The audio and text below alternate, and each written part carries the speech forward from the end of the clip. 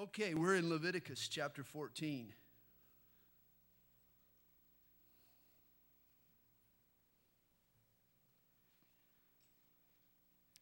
Lord, we ask you to work in our hearts tonight as we study your word in Jesus' name. Amen.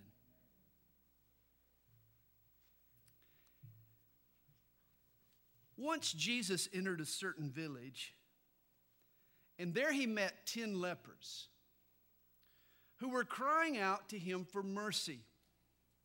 We're told in Luke 17 that when Jesus saw the lepers, he said to them, "Go show yourself to the priests." And so it was that as they went, they were cleansed. Hey, all 10 lepers were healed. And Jesus sent them to the priest to be declared clean so that they could begin a new life. But as they set out for the temple, only one of the healed lepers returned to thank Jesus for the miracle. And that's when Jesus asked, "Were there not 10 cleansed? But where are the 9? 2,000 years later, millions of people the world over have now been healed by Jesus. But if we listen to him, I think we can still hear him ask, "Didn't I heal John and Jim? Didn't I save Beverly and Becky? Didn't I comfort Andy and Ashley? But where are they now?" Guys, are we among the 9 nowhere to be found? Or are we among the few who have taken the time to say thanks to Jesus for his cleansing power in our lives? This is the obvious, applicable lesson that springs from Luke chapter 17 that we need to be grateful. But in this story, there are a few more subtle lessons that we need to understand. First, Jesus sent these healed lepers to the priest to make their cleansing official. As we learned last week in Leviticus chapter 13, the priest had the responsibility of inspecting for leprosy. They were the ones that actually diagnosed a leprosy. And so, for these 10 men, they needed to return to the priest so that they could be pronounced clean and so that they could rejoin the community. That's interesting. For Jesus was not only concerned about their healing, he was interested in their reconciliation to the community. That's why he sent them back to the priest. You see, the work of Jesus is always about not just restoring us to God, but also restoring us to each other. And yet I think there's even a more fascinating reason why Jesus sent these 10 lepers back to the priest to be pronounced clean.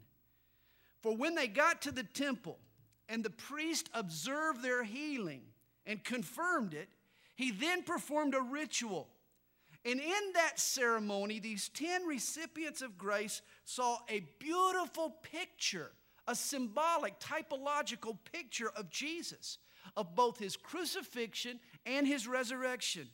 In other words, they got a glimpse of the work of Jesus that would ultimately pay for their healing and that ultimately pays for ours. Which brings us to Leviticus chapter 14, which describes that ritual that depicts so beautifully the work of Jesus Christ. Verse 1. Then the Lord spoke to Moses, saying, "This shall be the law of the leper for the day of his cleansing. He shall be brought to the priest, and the priest shall go out of the camp." That's where the lepers lived, outside the camp. "And the priest shall examine him, and indeed, if the leprosy is healed in the leper, then the priest shall command to take for him who is to be cleansed 2 living and clean birds, cedar wood, scarlet, and hyssop." Now, Jesus healed countless lepers. We remember that from the Gospels. In fact, it was one of the signs that he gave to John the Baptist that he was indeed the Messiah. But prior to the coming of Jesus, healings of lepromatus, or that malignant, lethal form of leprosy, were rare. In fact, there's only one recorded healing of leprosy in all of the Old Testament. You remember the story? A Syrian general by the name of Naaman obeyed Elijah's commands, and he dipped himself in that dirty, muddy Jordan River 7 times. He thought, "What in the world am I doing?" Until he came up that 7th time, and all of a sudden we're told his flesh was restored like the flesh of a little child. and he was clean. But there's another form of leprosy. There's a leprosy known as tuberculoid leprosy, which was benign. It would plague a person for 1 to 3 years, and then it would naturally disappear. And it was in the cases of this miraculous healing or in this natural healing that the former leper would come and be inspected by the priest so that he could be readmitted to society. If indeed he had been cleansed, then the priest offered a sacrifice involving 5 ingredients. Actually 6 if you count the 2 birds, but 2 birds, a few pieces of cedar, a strand of scarlet thread, and a branch from a hyssop plant. Verses 5 through 7 provide us what we might call a bird's eye view of Jesus' crucifixion and resurrection. He says, "And the priest shall command that one of the birds be killed in an earthen vessel over running water." Isn't that what happened to the Son of God? He flew from heaven, and he came in an earthen vessel. He was made in the form of a man. He took on human flesh, and he nested in a tree, didn't he? In a tree made of wood, in a Roman cross. And there Jesus was killed for your sin and for my sin. His death was not a waste. In Jesus Christ, he was crucified over running water. And thus, that running water now flows the merits of his work down through the centuries, all across the continents. Actually, water in the Scripture is a type of the Word of God. Running water or living water is a type of the Holy Spirit. And so the Word of God predicted his death. The Spirit of God transmits its effects throughout the ages. The Word and the Spirit combine to bring the water of Calvary, the cleansing flow of Jesus Christ, down to us today. Verse 6 tells us, "As for the living bird, he shall take it, the cedar wood and the scarlet and the hyssop, and dip them and the living bird in the blood of the bird that was killed over the running water." And notice these items that accompany the birds. They're for the birds. The cedar wood reminds us, of course, of the cross, the wood to which Jesus was nailed. The strand of scarlet is the color of blood, which was the payment for our sin, the blood. The hyssop branch reminds us of the Roman soldiers who dipped a sponge in sour wine. They tied it to a hyssop branch, and then they lifted it to Jesus' mouth just to moisten his lips so he could utter his final words, "It is finished," literally paid in full. Now the priest takes this living bird, the cedar wood, the scarlet, the hyssop, and he shall sprinkle the blood of the first bird 7 times on him who is to be cleansed from the leprosy, and shall pronounce him clean, and shall let the living bird loose in the open field. Jesus is the bird that died for our sin, but Jesus is no longer dead, is he? He's no longer dead. He has risen from the dead, for he is also the living bird who was turned loose in the open field. Both speak of Jesus. Yes, Jesus died, but don't you dare leave him in the grave. Many people do that, you know. Oh yeah, they count his work on the cross as forgiveness for their sin, but do they walk with him today? Do they realize he's alive?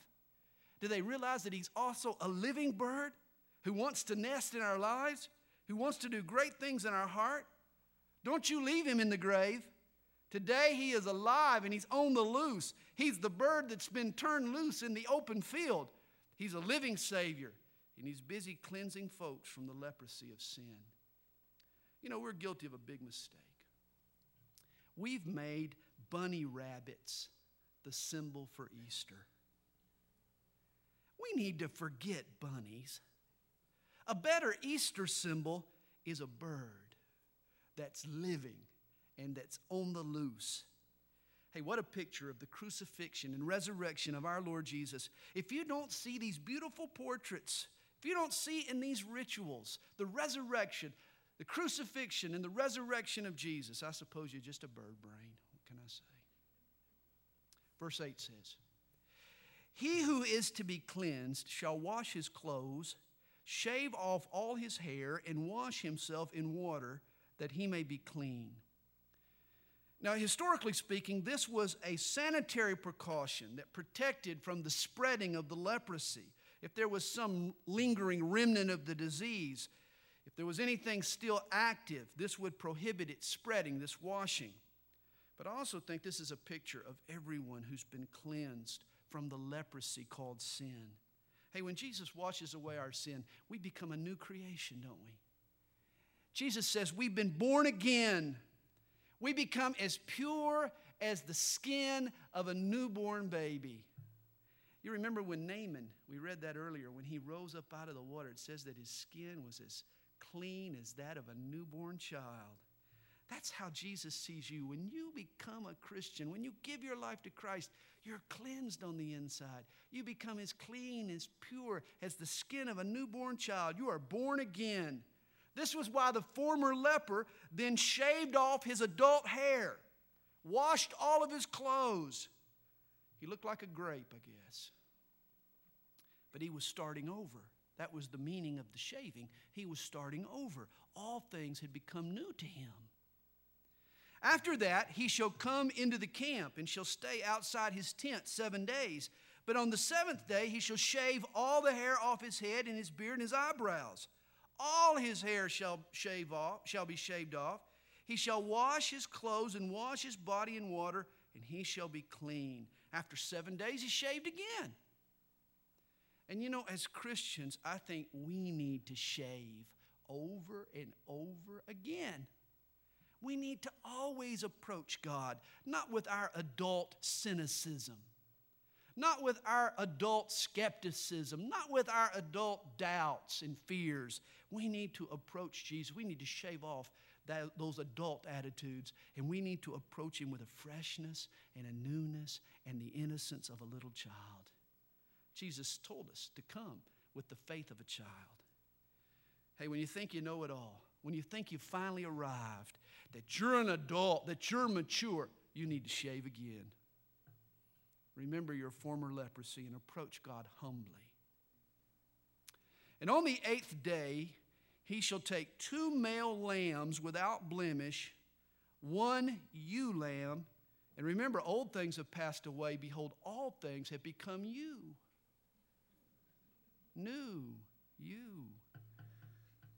The leper was clean, brand new, fresh start.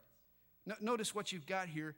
You've got a ewe, and you've got 2 male lambs. You've got a ewe and a 2. I guess you put them, you could call it ewe 2. It should be a ewe lamb of the first year without blemish, 3/10 of an ephah of fine flour mixed with oil as a grain offering, and 1 log of oil. The ephah was a dry measure. It was about a bushel. The log was a liquid measure, about a pint.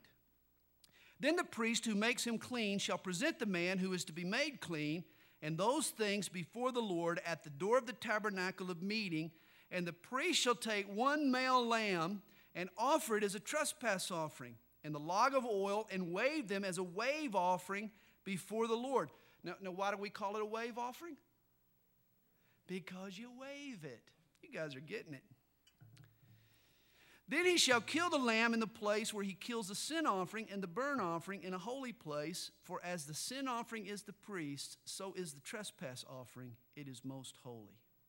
Now the priest shall take some of the blood of the trespass offering, and the priest shall put it on the tip of the right ear of him who is to be cleansed, on the thumb of his right hand, and on the big toe of his right foot. Remember, takes the blood, puts it on the tip of his right ear, thumb of his right hand, big toe of his right foot. Remember Leviticus 8? This was also how the priests were dedicated. In other words, he was saying that I belong to God from head to toe. That all that I am is going to be dedicated to God. You know, since the majority of people are right-handed, God here deals with their right side or their strengths. So many of us are quick to dedicate our weaknesses to God, but are we just as quick to dedicate our strengths? It's the right ear. It's the right thumb. It's the right big toe. Hey, dedicate your ear to God. Do it tonight. Dedicate your ear to God to listen to his word. Dedicate your thumb or your hands to God to do His will. Dedicate your feet to God to walk in His ways. Those of you starting back to school tomorrow, this would be a good thing for you to do tonight. Dedicate your ears. Dedicate your hands. Dedicate your feet. Be dedicated to God from head to toe. Now, since the leper was healed by God, he should show his life, his dedication. He should show his gratitude to God by living a dedicated life. And this is how we also show our gratitude to God, by dedicating all that we are to Him. Well, the priest shall take some of the log of oil and pour it into the palm of his own left hand. Then the priest shall dip his right finger in the oil that is in his left hand, and shall sprinkle some of the oil with his finger 7 times before the Lord. And of the rest of the oil in his hand, the priest shall put some on the tip of the right ear of him who is to be cleansed, on the thumb of his right hand, and on the big toe of his right foot, on the blood of the trespass offering. Notice this, it's important. The oil goes on top of the blood. Did you notice that? The oil goes on top of the blood. And of course, the oil is a symbol of what? The Holy Spirit. So notice, the oil is not placed where the blood has not been applied. And that's a strategic principle throughout Scripture. The Holy Spirit will not anoint and empower what the blood of Jesus has not previously cleansed.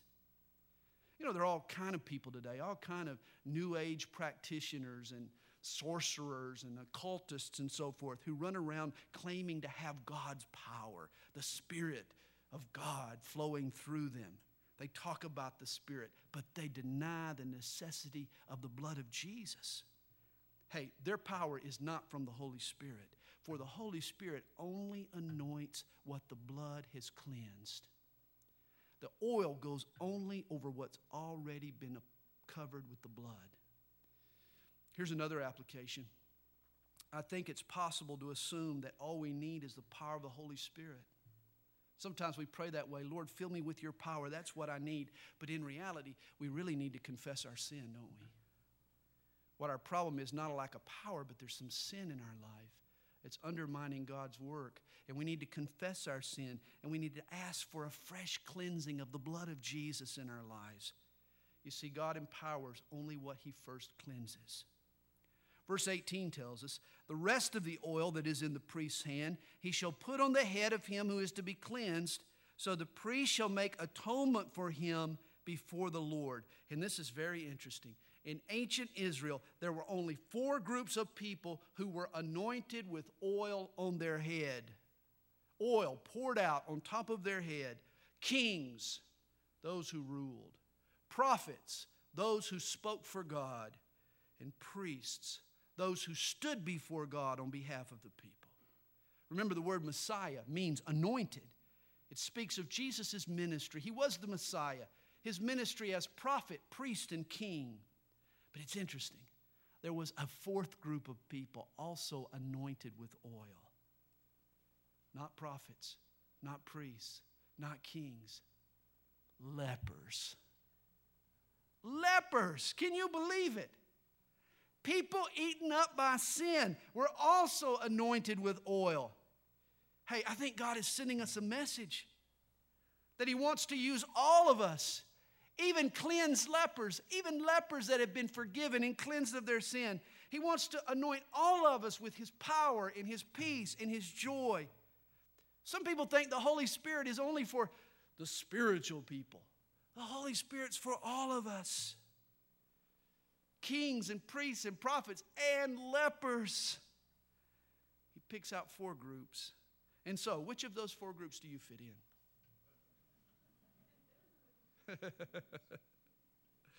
Here is a testimony of God's grace. He not only anoints and uses prophets, priests, and kings, but He also uses humble lepers who ask for His forgiveness and dedicate their lives to Him. Verse 19. Then the priest shall offer the sin offering and make atonement for him who is to be cleansed from his uncleanness. Afterward he shall kill the burnt offering, And the priest shall offer the burnt offering and the grain offering on the altar. And we talked about all these offerings back in the first 5 chapters of Leviticus. So the priest shall make atonement for him, and he shall be clean. But if he is poor and cannot afford it, then he shall take. And verses 19 through 32 describe the exceptions that are made for the poor. God doesn't want to close the door on anybody. He wants everybody to be able to participate. Verse 33 tells us, and the Lord spoke to Moses and Aaron, saying, when you have come into the land of Canaan, which I give you as a possession, and I put the leprous plague in a house in the land of your possession. Now, at the time, the Israelites were in the wilderness. Thus, they were living in tents. But when they enter the land of Canaan, they're going to build houses. And every homeowner knows that there will be problems. Mold and mildew, fungus and bacteria and wood rot and carpet stains. Sound like your house? Some translations render the word leprosy as a spreading mildew. What exactly Moses has in mind here, we're not sure. But he was obviously concerned about any active infection, growing bacteria that might be spreading throughout your house, potentially making the family and the community sick.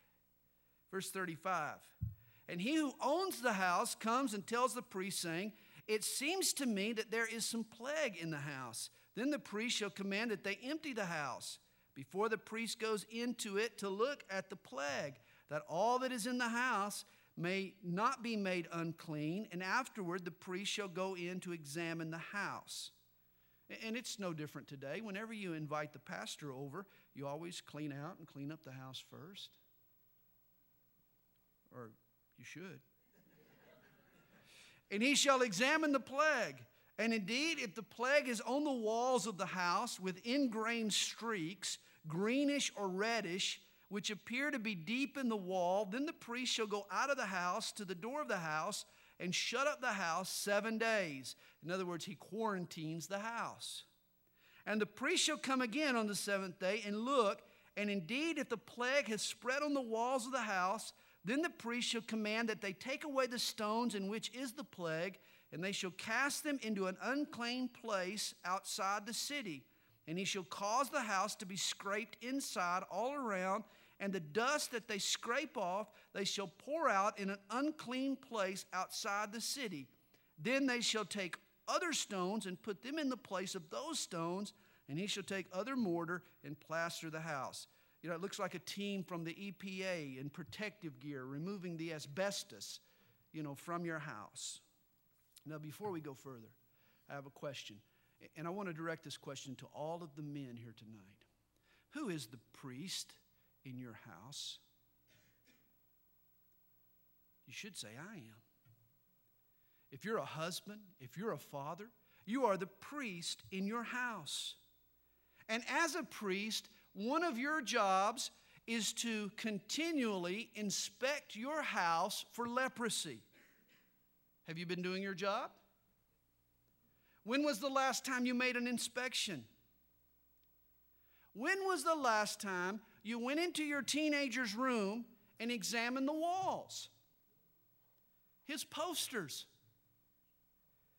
and her pictures and their CDs and the wallpaper on their cell phone and computer screen and the music on their iPod. But that's none of my business. It is if it's in your house, if it's on your walls. Hey, any privacy that exists in my house has been granted by me. And I can take it away if I feel that an inspection is warranted. Don't you love your kids enough to root out any leprosy? Don't you love your kids enough to take away the wall rot that might be growing in their rooms? There have been occasions when we've taken a bedroom door off its hinges just to let the infected child know that there is no privacy until he cleans up his act. Hey, if there's leprosy in your house, it's going to spread. I hope you know that. If it's in big brother's room, it's going to spread to little brother's room. If it's in the bedroom, it's going to spread to the family room. I love my kids. I want them to be clean more than anything in the world. And I am willing to break up stones and scrape mortar and go through drawers and look under beds and read emails and examine phone calls and do whatever it takes to get the leprosy out of my house. That's my job as a priest. If my kids don't like it, they can take it up with God. Verse 43. Now, if the plague comes back and breaks out in the house after he has taken away the stones, after he has scraped the house, and after it is plastered, then the priest shall come and look, and indeed, if the plague has spread in the house, it is an active leprosy in the house. It is unclean. And he shall break down the house, its stones, its timber, and all the plaster of the house, and he shall carry them outside the city to an unclean place. Demolition is the final answer. And I don't want my family demolished because I failed to get rid of the leprosy. I love my family too much to let that happen. And the rest of the chapter describes the ceremony that's to take place after a house that once had leprosy is pronounced clean. And it's the same ritual done for the leper himself. The 2 birds, the cedar wood, the scarlet, the hyssop, it's the same sacrifice. Verse 54. This is the law for any leprous sore or scale, for the leprosy of a garment and of a house, for a swelling and a scab and a bright spot, to teach when it is unclean and when it is clean. This is the law of leprosy. You know, what we've learned in this last 2 chapters is that leprosy can fester in 3 places. In a person, in a garment, remember we talked about that last week, and in a house. And likewise, sin can incubate and grow in a person's heart, and in a daughter's wardrobe, and in a son's bedroom. And so as with leprosy, we need, as parents, to make frequent inspections in our own heart, in our wardrobes, and in our houses, on our walls. Chapter 15 deals with bodily secretions. You excited? Excited about chapter 15? There is some really interesting stuff in chapter 15. There is some really, this is an oozy chapter.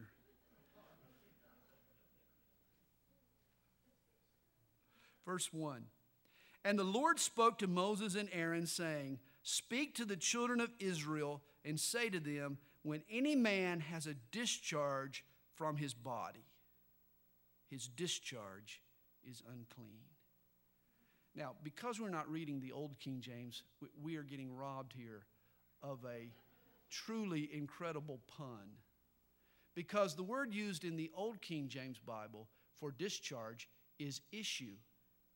And so we could entitle this chapter, The Issues on the Issue. Instead, we're reading about bodily discharges. And this shall be his uncleanness in regard to his discharge, whether his body runs with his discharge or his body is stopped up by his discharge. It is his uncleanness. Now, here is where the Bible was way ahead of its time. It wasn't until 1873. Remember, this was written in 1450 BC. It wasn't until 1873 AD that Dr. Armar Hansen identified the bacterium that causes leprosy. You see, in Europe during the Dark Ages, people believed that leprosy was hereditary. And restrictions on the lepers were relaxed because of that belief. Lepers would even go door to door selling their wares. You can imagine that the disease spread. In fact, the bacterium that causes leprosy is found in high concentrations in the secretions that come from a runny nose.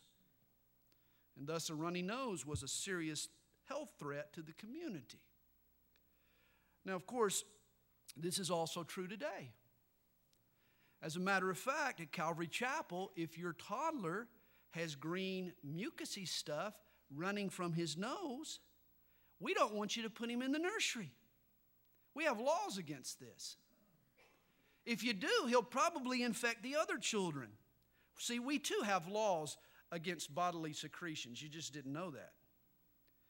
And this was the concern really for all bodily discharges, not just runny noses. There were issues with boils and with scabs and with pustulous wounds and with oozing sores and with infected eyes and with fungusy ears and with running noses and with severely chapped lips and ulcerated mouths. Hey, God cared about the spread of infection among his people, which is the reason here for chapter 15. And these next few verses probably deal with some sort of genital discharge, the result perhaps of a venereal disease, or maybe it was just a simple infection, or it could have actually been a bad case of diarrhea. Well, it could have been. And that made you unclean, but you knew that.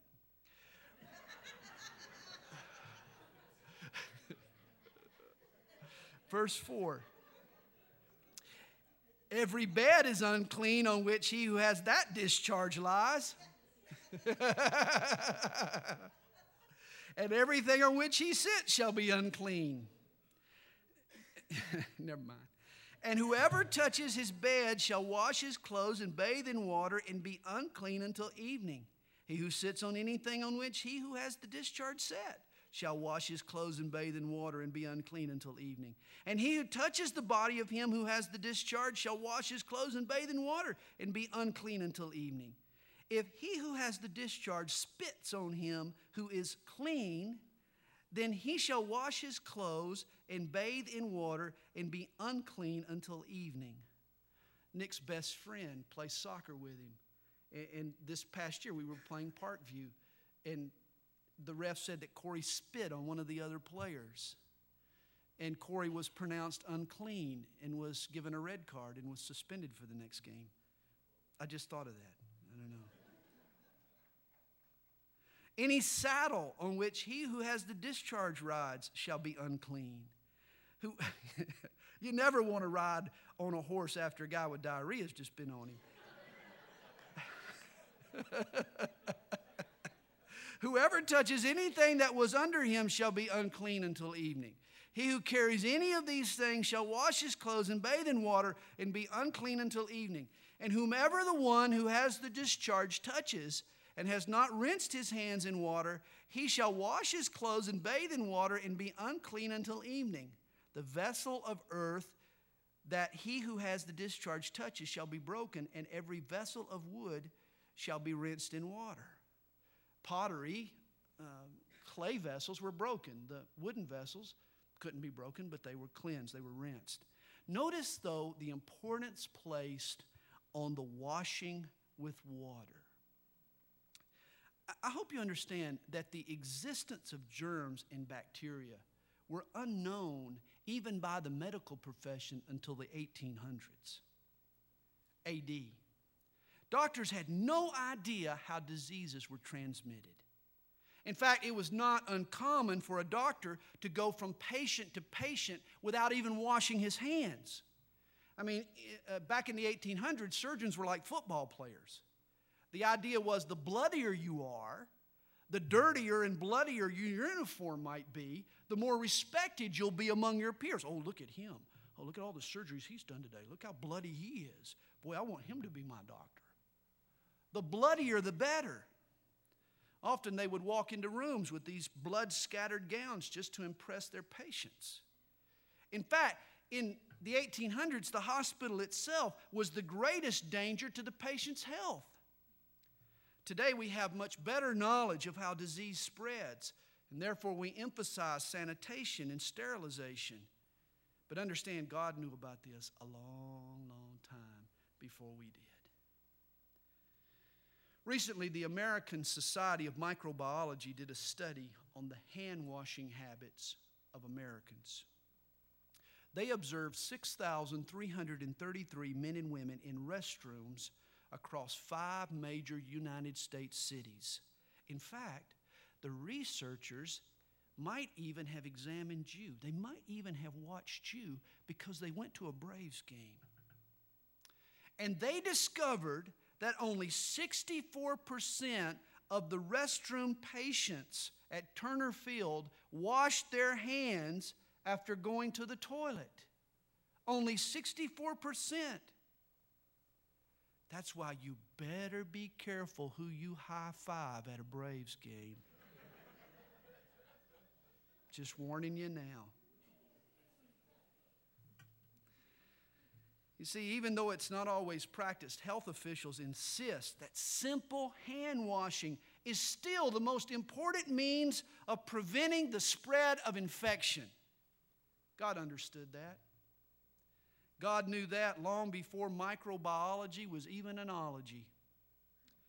Verse 13 says, "And when he who has a discharge is cleansed of his discharge, then he shall count for himself 7 days for his cleansing. Wash his clothes and bathe his body in running water, then he shall be clean. On the 8th day he shall take for himself 2 turtle doves or 2 young pigeons and come before the Lord to the door of the tabernacle of meeting and give them to the priest.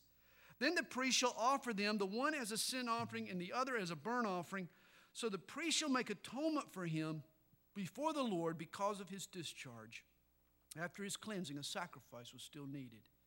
Verse 16, "If any man has an emission of semen, then he shall wash all his body in water and be unclean until evening. And any garment and any leather on which there is semen, it shall be washed with water and be unclean until evening. Also, when a woman lies with a man and there is an emission of semen, they shall bathe in water and be unclean until evening." Now understand, this is a normal, healthy, even sacred sexual encounter between a husband and a wife. Nothing here is being done immorally, and yet this couple is still considered unclean until evening. Why is that? Remember what we talked about last week. We delved into the mind of the Hebrew, and you've got to understand Hebrew culture a bit to really understand what's being said here. It's important that we distinguish, as the Hebrews did, between ceremonial uncleanness and moral uncleanness.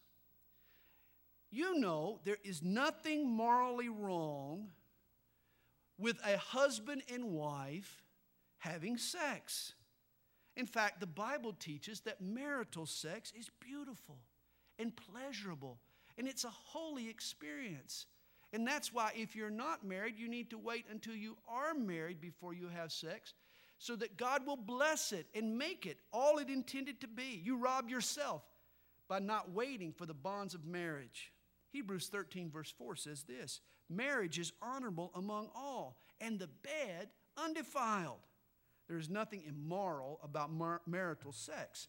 This uncleanness was ceremonial. Now remember, moral verdicts of clean and unclean are based on the good or the evil intrinsic to the act. But ceremonial verdicts were based on symbolism.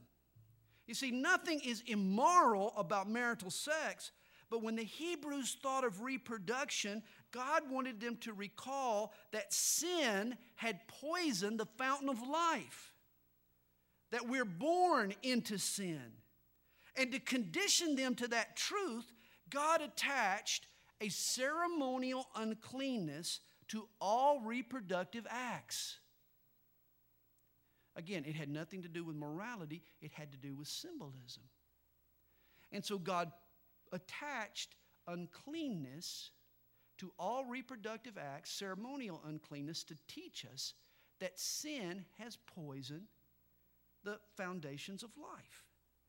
It was a temporary uncleanness, but it was long enough to make you think of what God was trying to teach you. Same thing in verse 19. "If a woman has a discharge, and the discharge from her body is blood, she shall be set apart 7 days, and whoever touches her shall be unclean until evening. Everything that she lies on during her impurity shall be unclean. Also, everything that she sits on shall be unclean. Whoever touches her bed shall wash her clothes and bathe in water and be unclean until evening. And whoever touches anything that she sat on shall wash his clothes and bathe in water and be unclean until evening. If anything is on her bed or on anything on which she sits, which he touches, it shall be unclean until evening. And if any man lies with her at all, so that her impurity is on him, he shall be unclean 7 days, and every bed on which he lies shall be unclean. Again, a woman's menstrual flow is a natural process. And there's nothing dirty, there's nothing morally unclean about it. Again, these laws were ceremonial. They taught symbolic lessons, figurative lessons. And again, it pointed back to the fact that sin is inherited. It's a result of it's passed down through birth. From the parents to the child, we inherit a sin nature, and thus all reproductive acts were considered, there was a ceremonial uncleanness attached to them. Now, if a woman has a discharge of blood for many days, other than at the time of her customary impurity, or if it runs beyond her usual time of impurity, all the days of her unclean discharge shall be as the days of her customary impurity. She shall be unclean. And remember, this was the problem with the woman in Matthew chapter 9.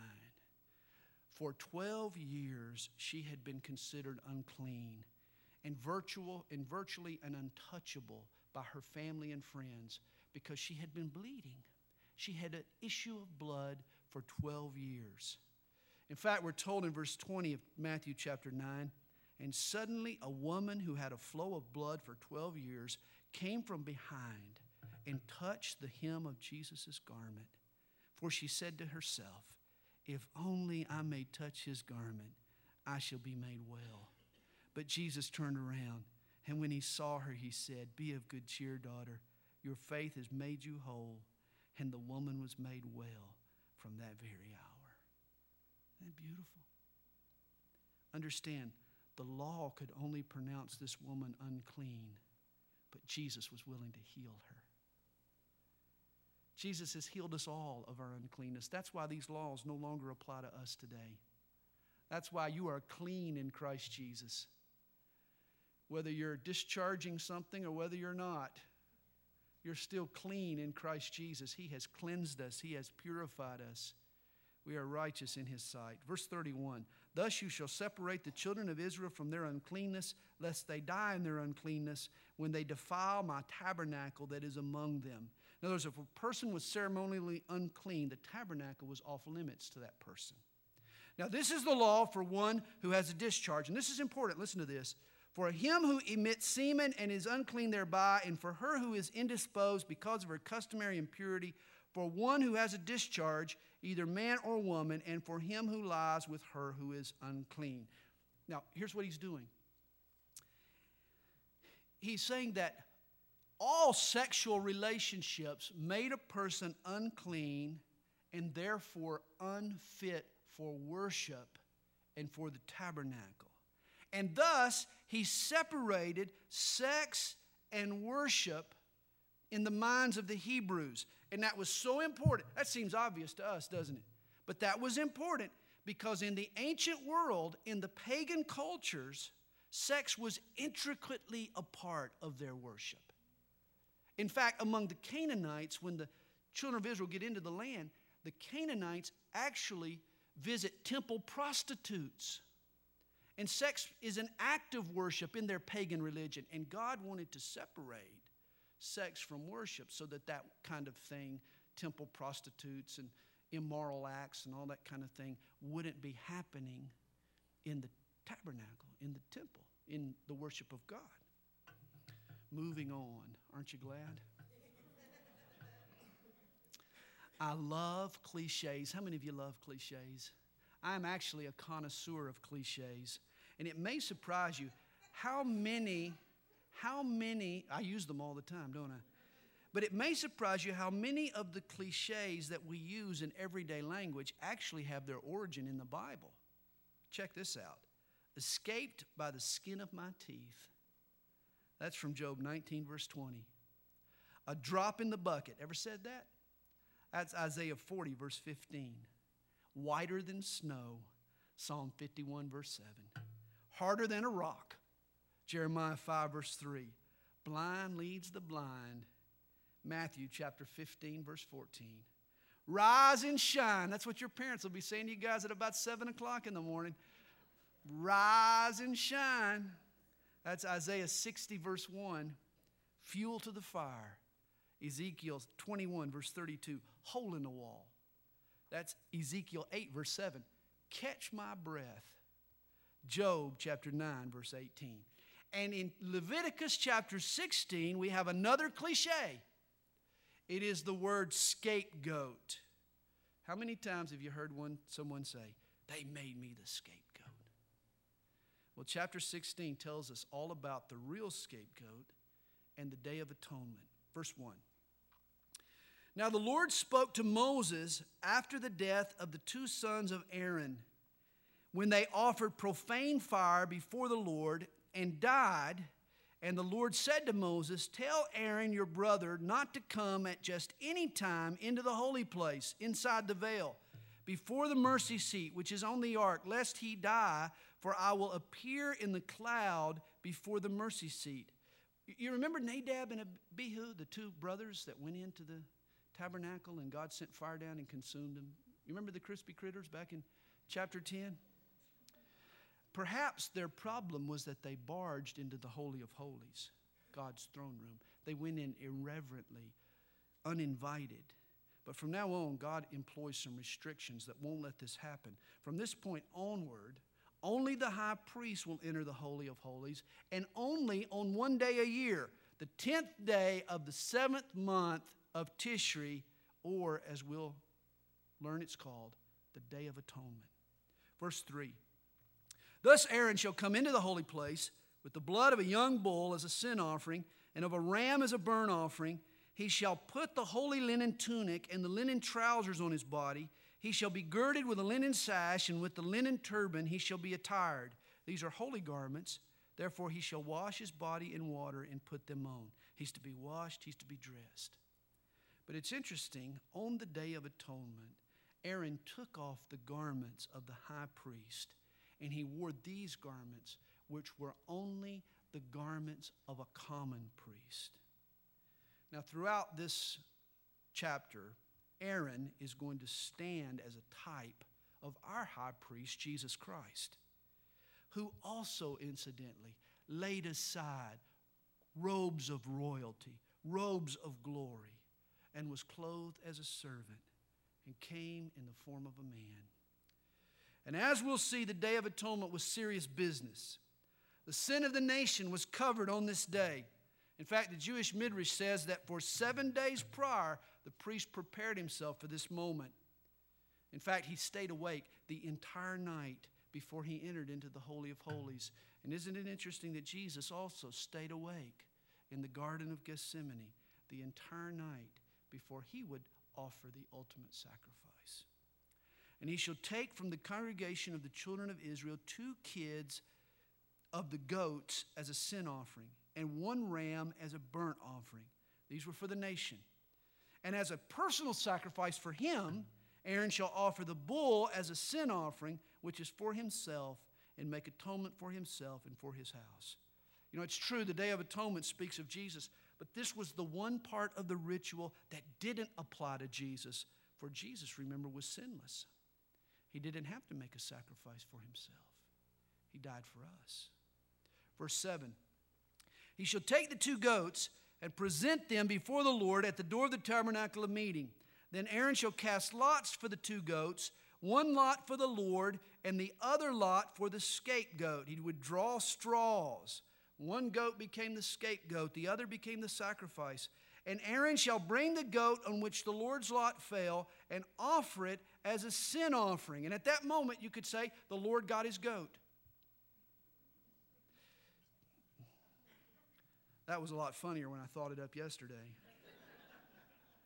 But the goat on which the lot fell to be the scapegoat shall be presented alive before the Lord to make atonement upon it and to let it go as the scapegoat into the wilderness. Now verse 11.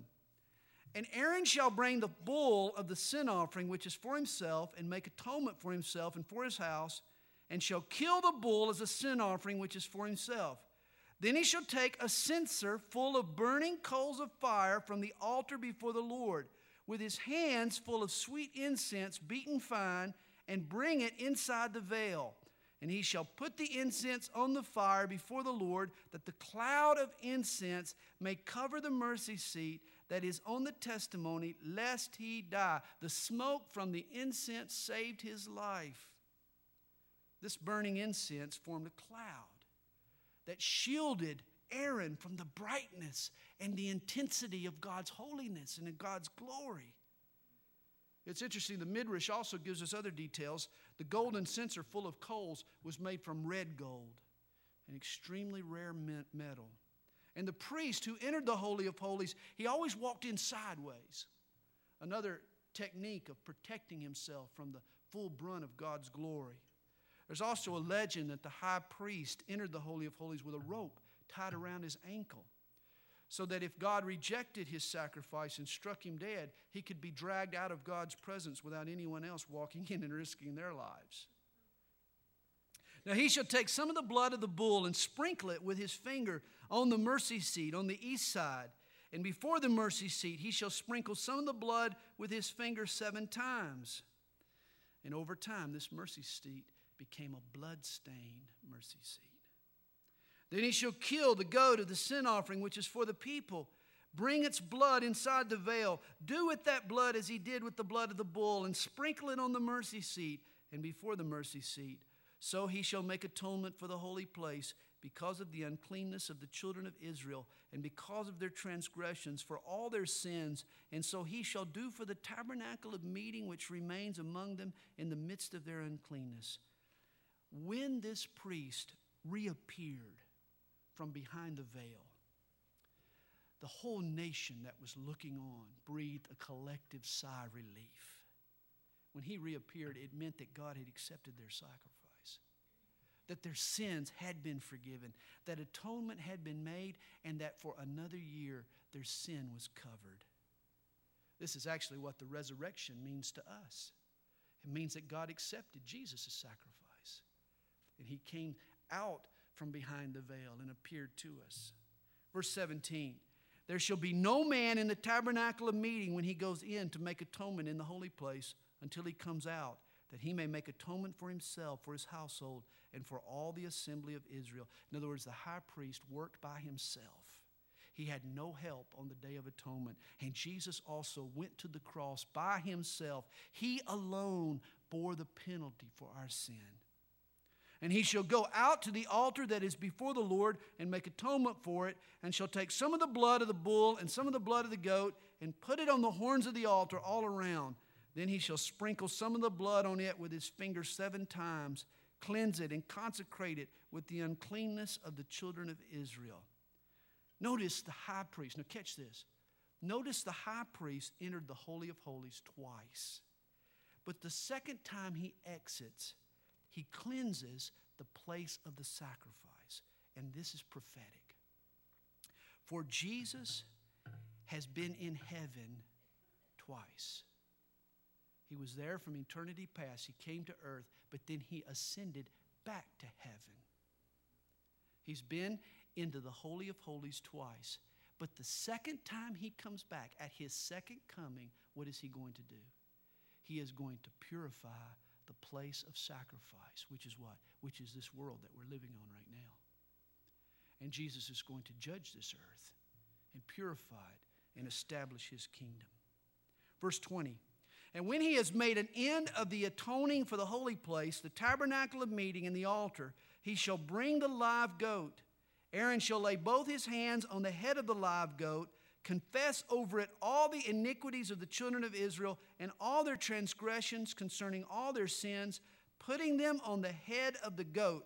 Now, throughout the year, people would offer individual sacrifices for their sin, but this was a blanket sacrifice. All their sin now fell on the head of the scapegoat. And the high priest shall send it away into the wilderness by the hand of a suitable man. The goat shall bear on itself all their iniquities, to an uninhabited land, and he shall release the goat in the wilderness.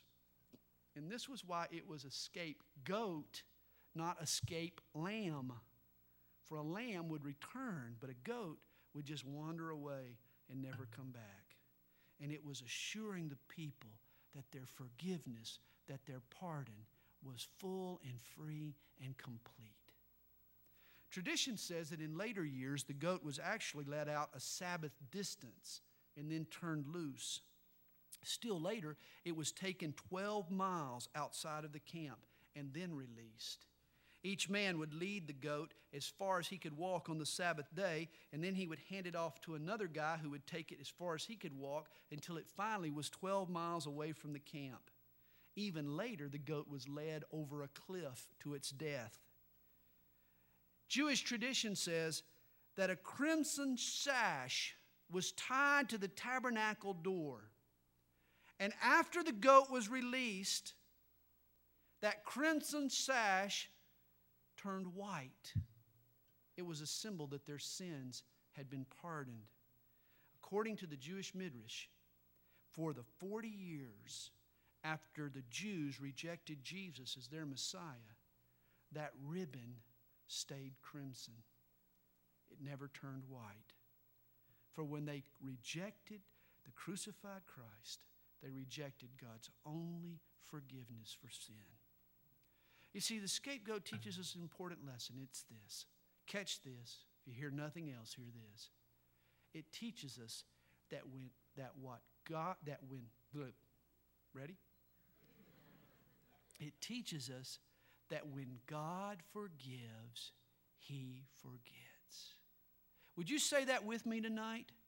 When God forgives, He forgets. It reminds me of the pastor. He was tormented by a past indiscretion early in his ministry. No one knew about it but himself. He had confessed his sin countless times. He had pleaded with God for forgiveness, but he could never get rid of that guilty conscience, that terrible feeling inside. At the time, there was this very spiritual lady in the church, and she kept saying that God told me this, God told me that, and he was kind of skeptical. He thought it was a little presumptuous to be walking around saying that God told you this and that. And so he decided to put this lady to the test.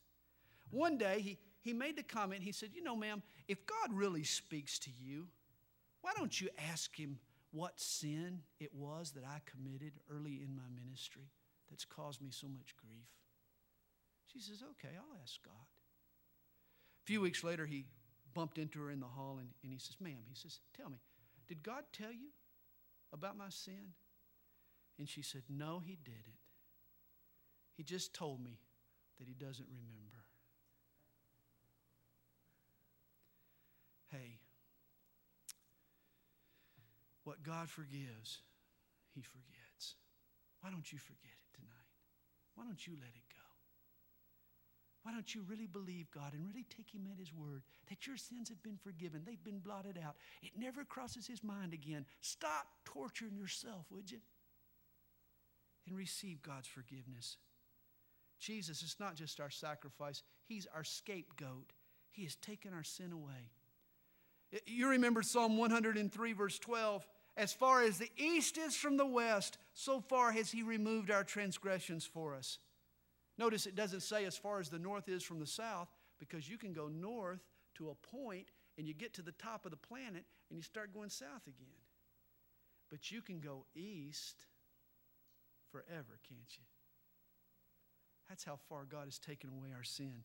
Jeremiah 31 verse 34 also describes the forgiveness that God grants to those who are in Christ. He says, for I will forgive their iniquity, and notice this, and their sin I will remember no more.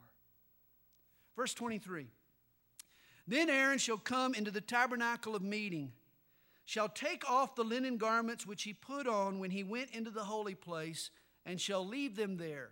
And he shall wash his body with water in a holy place, put on his garments, come out and offer his burnt offering and the burnt offering of the people, and make atonement for himself and for the people. The fat of the sin offering he shall burn on the altar, and he shall release the goat as the scapegoat, shall wash his clothes and bathe his body in water, and afterward he may come into the camp. the bull for the sin offering and the goat for the sin offering, whose blood was brought in to make atonement in the holy place, shall be carried outside the camp, and they shall burn in the fire their skins, their flesh, and their offal. Then he who burns them shall wash his clothes and bathe his body in water, and afterward he may come into the camp. And thus the rituals of the Day of Atonement. Verse 29. This shall be a statute forever for you. In the 7th month, on the 10th day of the month, you shall afflict your souls and do no work at all, whether a native of your own country or a stranger who dwells among you. I remember when Sandy Koufax refused to pitch on the first day of the World Series. I forget what year it was. But Sandy Koufax was a Jew. And they scheduled him to pitch on the Day of Atonement. And he refused to pitch. He was keeping verse 29. For on that day the priest shall make atonement for you to cleanse you, that you may be clean from all your sins before the Lord. It is a Sabbath of solemn rest. And by the way, you know why Sandy Koufax was so special to me, don't you? He was the only other boy I knew named Sandy. Anyway, it is a Sabbath of solemn rest for you, and you shall afflict your souls. It is a statute forever. The Hebrews call this day Yom Kippur. Yom means day, Kippur means covering or atonement. And for the common person, this was a day of confession, a day of repentance. To the Hebrews, this phrase, afflict your souls, signified a fast. And today, the Jews observe the Day of Atonement as a day of fasting and confession of their sin. But it was also a day of faith. And that's why they did no work on this day. For they spent their day trusting in the work of someone else, the high priest in the Holy of Holies. And this is a type of our faith. We too have rested from our works. And we are trusting in the work of another, in the work, the finished work of Jesus Christ. Well, verse 32. And the priest who is anointed and consecrated to minister as priest in his Father's place shall make atonement and put on the linen clothes, the holy garments. Then he shall make atonement for the holy sanctuary, and he shall make atonement for the tabernacle of meeting and for the altar, and he shall make atonement for the priests and for all the people of the assembly. This shall be an everlasting statute for you, to make atonement for the children of Israel and for all their sins once a year. And he did as the Lord commanded Moses. And you need to get home, get your kids ready for school, because it all starts tomorrow. So Lord, thank you tonight for your word. Bless your people this week. Bless the kids as they go back to school. Help them all stand strong, resist temptation. Deliver our kids from the evil one, Lord. Guide them, protect them, keep them right on, keep them close to you. Work in their lives in a wonderful way. Lord, we're trusting, Lord, that you protect them. And we pray all this in Jesus' name. Go home. God bless you.